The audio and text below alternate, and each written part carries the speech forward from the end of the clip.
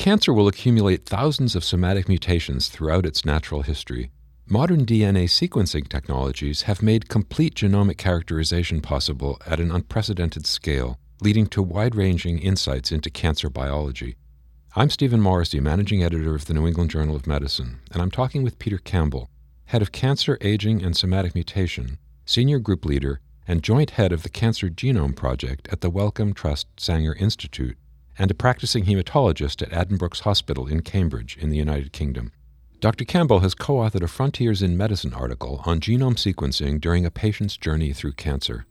Dr. Campbell, as an introduction, can you explain the basic concept behind next-generation sequencing and how that relates to cancer? Next-generation sequencing is the ability to use modern sequencing technologies to sequence the entire genome of a cancer. So the genome consists of 6 billion bases of DNA. And the major advance in sequencing technologies now allows us to analyze every single one of those bases using modern sequencing technologies.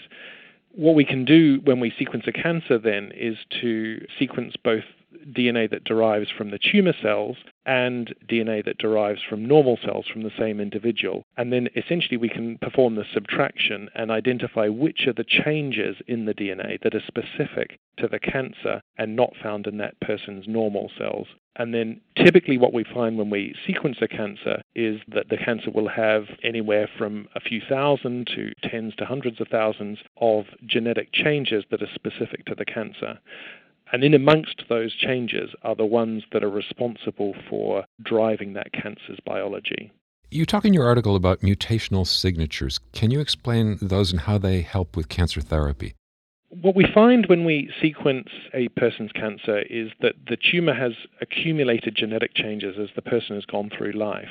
Many of those genetic changes occur from a variety of different mutational processes, things that generate those mutations. So there are things that happen when our cells copy their genome as they divide, and there are errors that occur, just like typos when you're typing on your computer.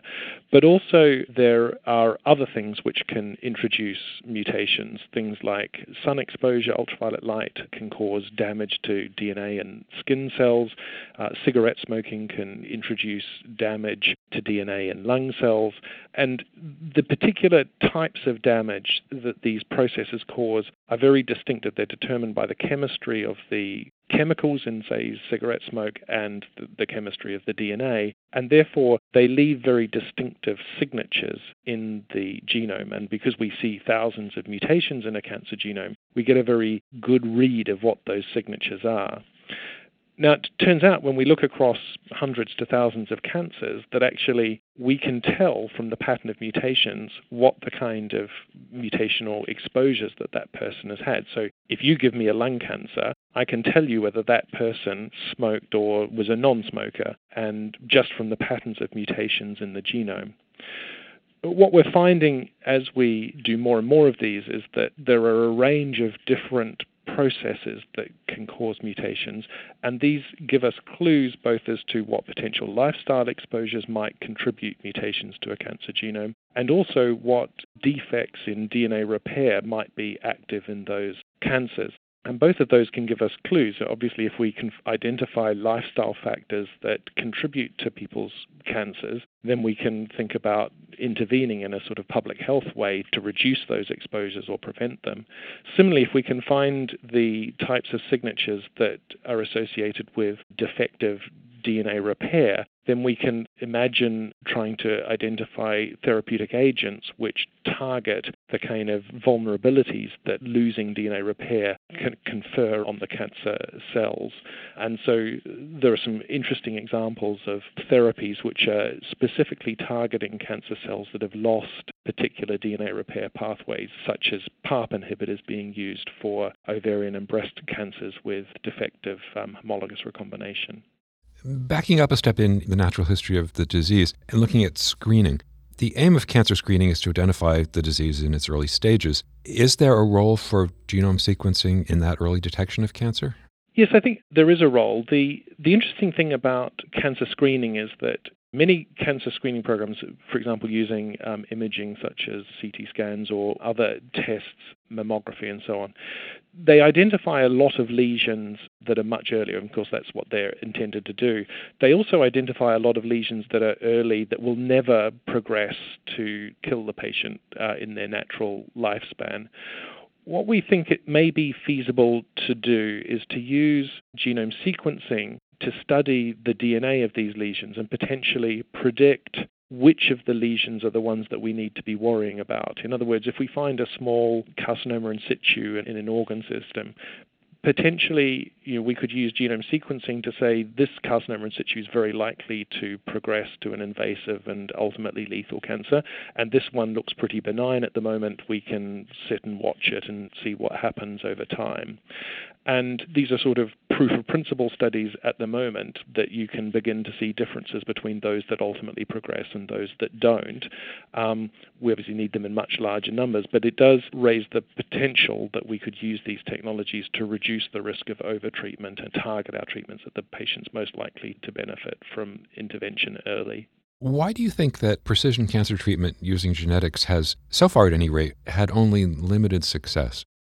It is true that precision medicine at the moment is in its early days. The sort of concept that we might sequence someone's cancer genome and essentially have a lookup table that says if you have this genetic change, you should get this particular drug, and then pull it off the shelf and give it to the person, was probably always a bit naive. Essentially, I think there's a lot of complexity in cancer genomes. So we talk about, for example, a BRAF mutant melanoma, but of course, there are many other changes in that melanoma beyond the BRAF mutation, and those will influence how well that melanoma responds to a BRAF inhibitor. Similarly, there are many cancers which we sequence and we don't find any mutations for which we have an available drug. And some tumor types have particularly low numbers of what we call targetable mutations. Many tumor types, mesothelioma, kidney cancer, for example, have large rates of mutations that inactivate genes, and that's a particularly difficult scenario to develop viable therapeutic agents for. So it was probably always a bit naive to imagine that we would be in a completely different world. But I think that we are making progress. We're understanding which drugs work in which contexts much better, and that over time we will diversify our armamentarium for attacking cancers.